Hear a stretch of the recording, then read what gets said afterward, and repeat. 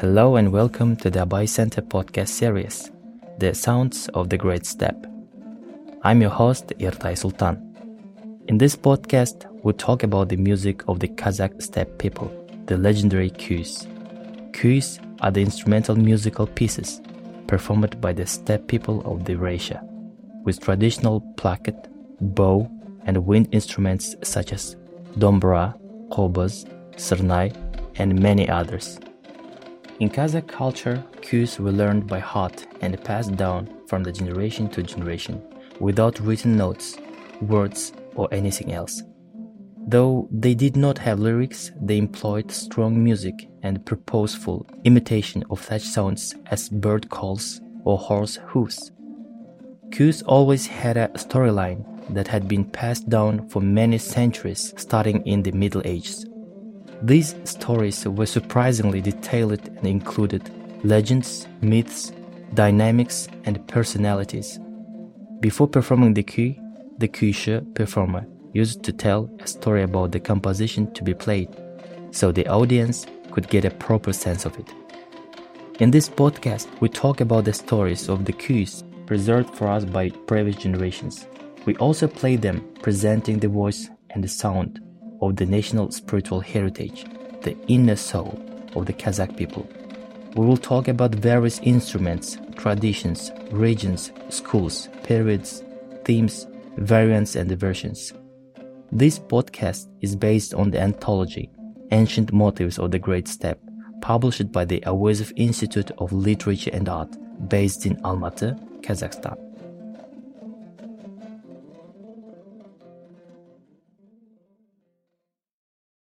Episode 2. The Kobyz kuys.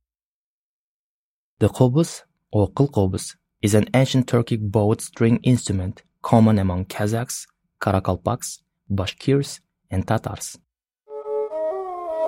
The kobyz has two strings made of horsehair. The resonating cavity is usually covered with goat leather.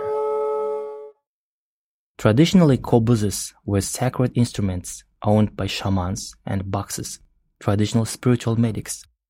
According to legend, the kobyz and its music could banish evil spirits, sicknesses, and death.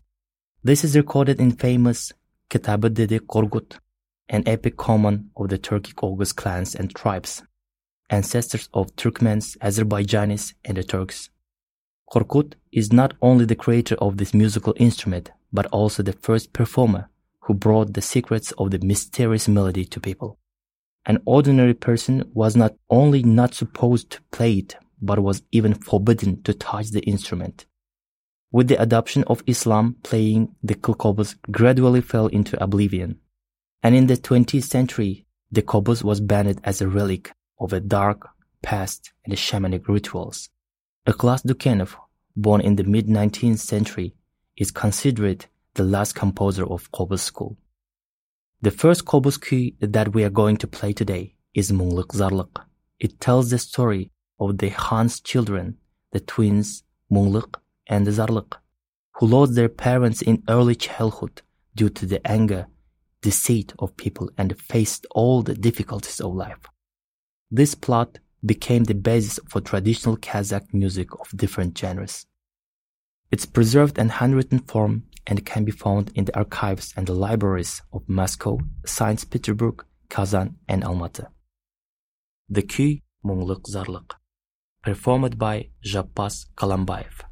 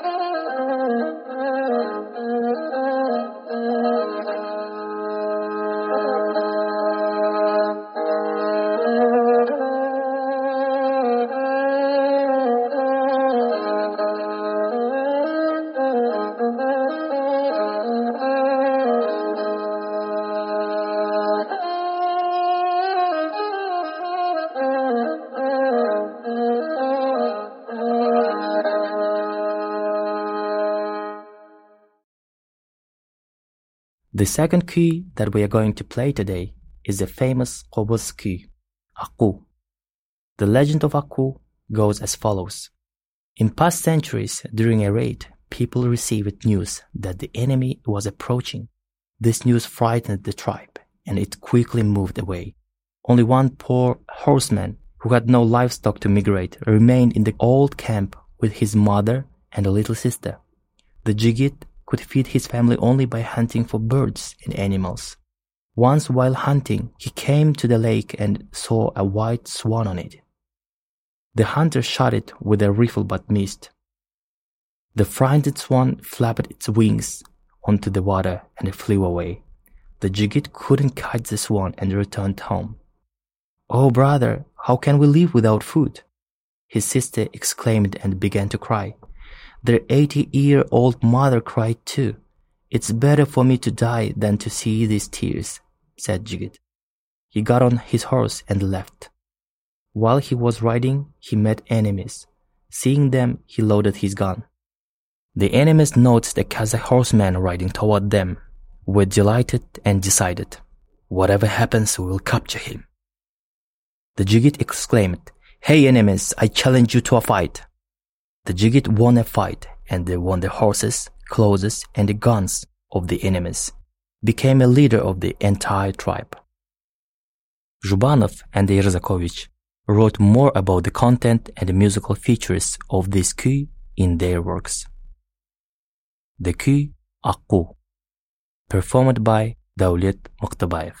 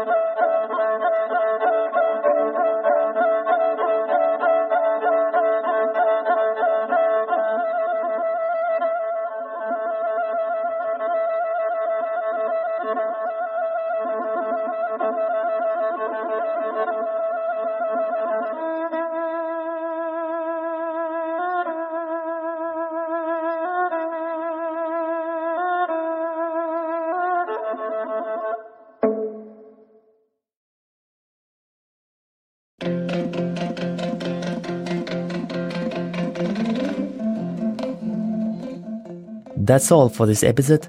We hope you enjoyed it. Please stay subscribed to us on your favorite podcast platforms as we share more beautiful sounds of the great step.